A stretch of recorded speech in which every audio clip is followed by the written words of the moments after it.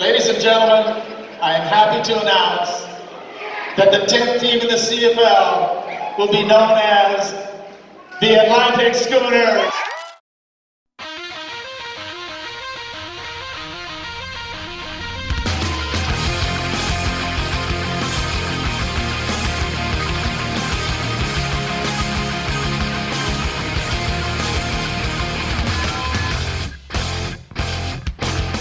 Welcome back to an episode of Atlantic Zone Coverage.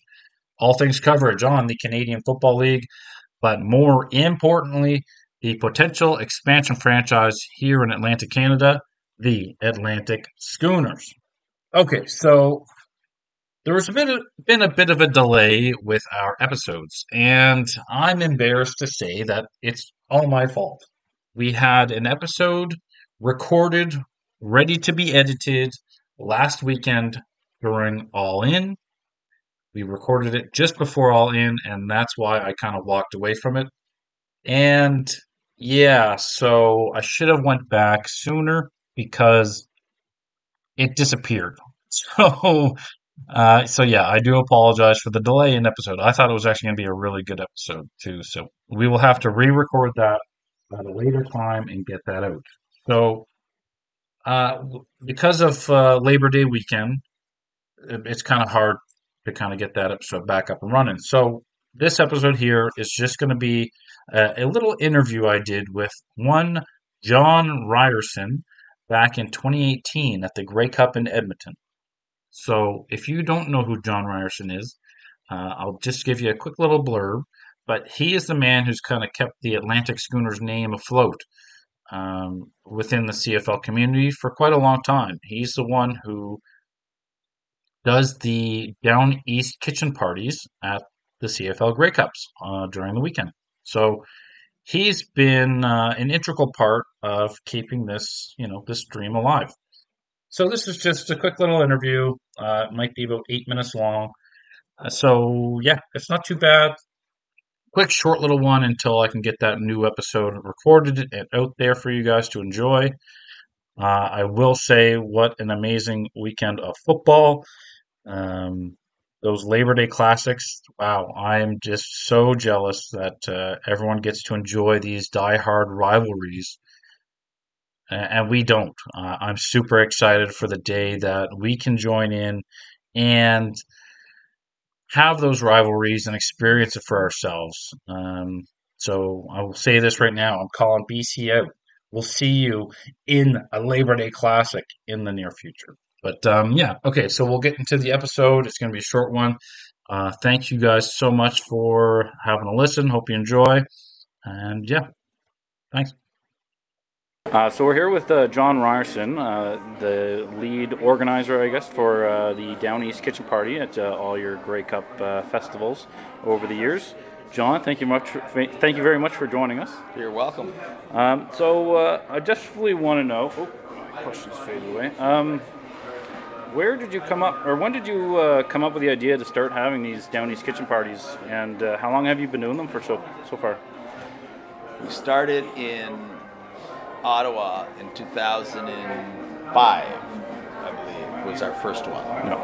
And the reason that the idea was there, prior to the kitchen parties, there was always a group of us that went to Grey Cups, half a dozen guys, and we dug up that old schooner logo from the past, and we wanted to wear our colors at the Grey Cup. So we had our logos on our jackets, and we did the whole Grey Cup thing. And then all of a sudden it dawned on me that the Grey Cup Festival, which is one of Canada's largest festivals, had no representation east of Montreal. So the whole region was never involved in one of the biggest festivals there is. So I said to myself, we got to change that. So a bunch of guys from a real small town, southwestern Nova Scotia, loaded up a U-Haul, went to Clearwater, got some whole lobsters, drove to Ottawa, had no idea what we were doing. And we got this big haul, and we put on a kitchen party with Jimmy Flynn and the whole thing, and it went over so big It was incredible. People were standing in line in the rain waiting to get in our venue. So we knew we did something right or something really wrong, but I think the right was what prevailed. And after that, we just kept going and going. But what happened was the fan base with the Grey Cup started to recognize us as a partner. And then the Schooner name started to resonate with everybody. So, and then there was almost a demand for it. So Grey Cup committees were calling us and saying, hey, we need you in our city. We need you to do this, and we need you to do that. So it's evolved from there all the way up to this level, which is and will be the biggest team party at this Grey Cup Festival. So that's where we are today. So, over the course of all those years, how has your preparation and organization for these events, how has that changed over the years? I'm assuming starting, first one, you didn't really know what you're getting into. Now, over the years, you know a little bit more of what to expect. Now, how has that changed all over those years? Well, first of all, we learned from the first one. And actually, we learned from every one of them, and we got better and better as we went along. But you can't do it without the, it would never, ever have happened if it wasn't for the loyal volunteers that make it happen. I mean, one person can't make it happen. And so the preparation, it changed. I don't know if it really did change or whether or not we just learned our lessons as we went along. One of the key factors is that we never had any sponsors. Nobody in the province of Nova Scotia would sponsor something that didn't exist. Like we were promoting a team, but yet the team didn't exist. So how do you get sponsors? Yeah. So that would be very difficult, right?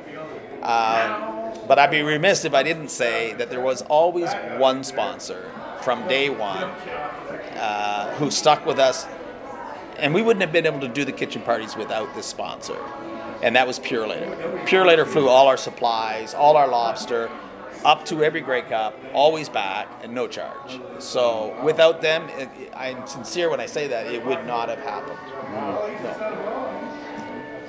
So how much actual preparation does go into these? Like, are you the only one really kind of organizing this, or do you have a bunch of people that are below you organizing, talking to everyone, organizers, everything? I organize the most of it, okay?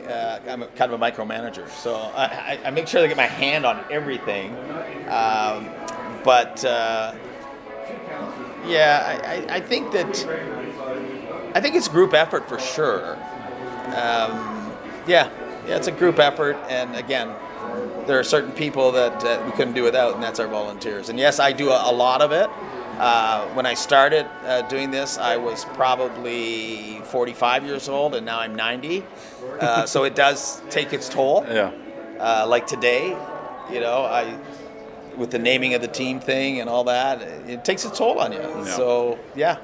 When would you initially start organizing for the next Grey Cup? Like as soon as it's over, do you start for the next season? Well, what happens technically is the Grey Cup City will visit us here in Edmonton, and then we'll make an arrangement, an agreement to go to the Grey Cup City that's going to be held in next year's Calgary. We've already been approached, and we're definitely in. This will be our second trip to Calgary, and then the planning really takes place from there. And now that I'm more or less retired, I guess I have more time to put into it. So it takes a full year to plan the party, though. Yeah. Oh yeah. Now we'll get to the guys in Maritime Football Limited. Have you been working hand in hand with these guys in any way with their bid so far? Yeah, I've been working with them. We met a couple times in Ottawa, and we text a lot, we email a lot back and forth, and they share with me as much as they can. But of course, they didn't share the name with me, which is the only thing I really would have wanted. Yeah. But and they've asked my advice, and I've given them some advice. And going forward, I'll play some role in there. I'm not sure exactly what it's going to be, but I'll definitely be involved with those guys. They're good guys. Yeah. So how do you feel about what the work that they've put in so far for this bid?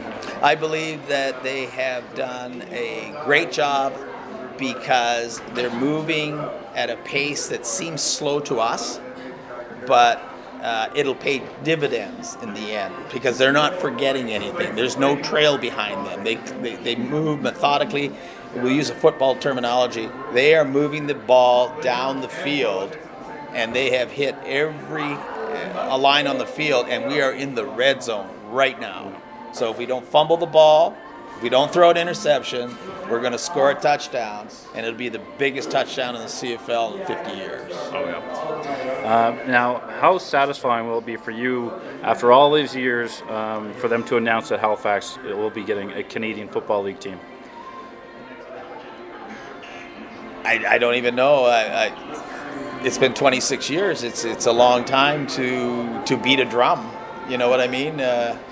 We were just sitting talking before you got here, and we were saying we never dreamed that this would morph into what it is.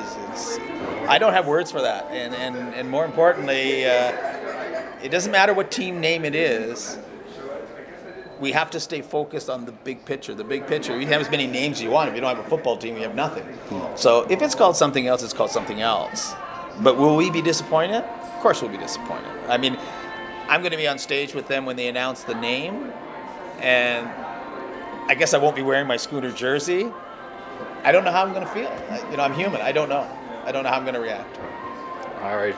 So that's really all the questions I had for you for right now. Obviously, there's more questions. But you'll possibly. be in the venue maybe I'll tonight, be at the party tonight for sure. We'll chat a little bit. I can for find sure. some time and whatever. But, but yeah, so I want to thank you very much for taking some time out of your day to sit down with me. You're welcome. It was a rest. Thanks. Okay, so Okay, so that was the first time I've listened to that interview in 5 years. So I'm not going to edit it like I thought I would. I'm just going to leave everything in there, even like my horrible question asking skills. I hope that in the 5 years I've gotten better at that. But I think it's kind of an interesting story, and I don't know if many people really have gotten the chance to really show John the appreciation that he probably deserves. I don't think that we would be in this situation back then in 2018 or in this situation yet again in 2023 if he didn't take on those paths that no one really thought of, like having the way I look at it is this. There's a reason why no expansion franchise or failed expansion franchise is represented 40 years later. John definitely played a very important role on that first Grey Cup that he went to, wanting to represent east of Montreal, the Maritime.